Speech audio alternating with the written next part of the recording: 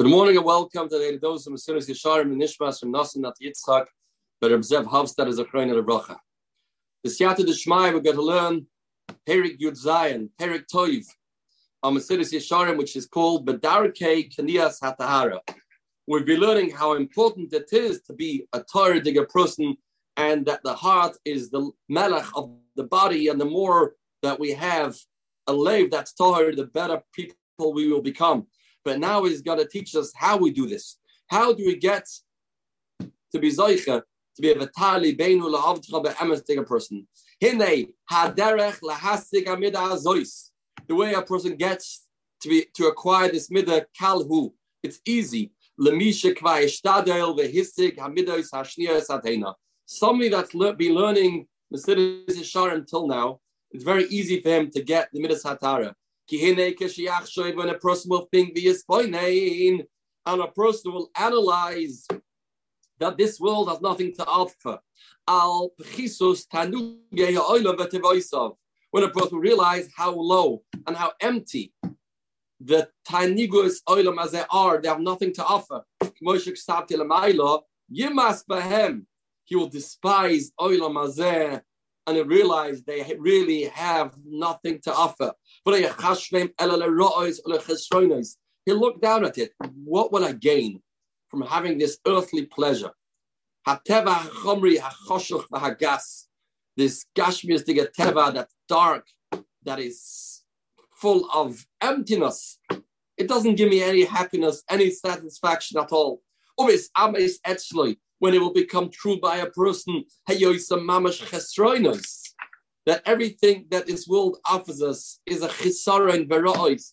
It takes us away from the ultimate pleasure, the ultimate joy, which is the vekas beboire yisbarach shemoy. He understands that this world has really nothing to give a person. All the pleasures that the advertisements try and tell us about is nonsense. It's demyoinas. It's not real. Vada, if that's the case, sheyeke loyle bodel mehem. It'll be very easy for a person to distance himself from Tanuga Oilam Azeh Ula Asira Miliboi and take them away from his heart.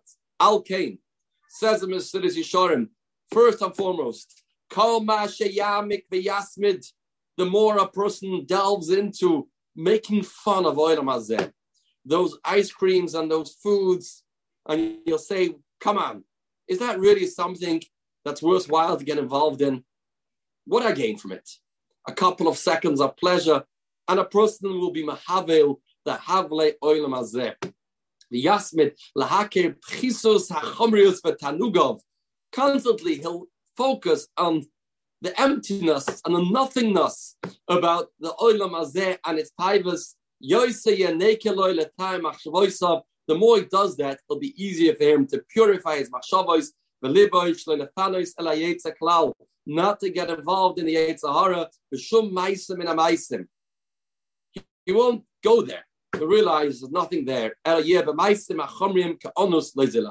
Of course, he'll eat, he'll sleep. We have to do that, as we learned earlier.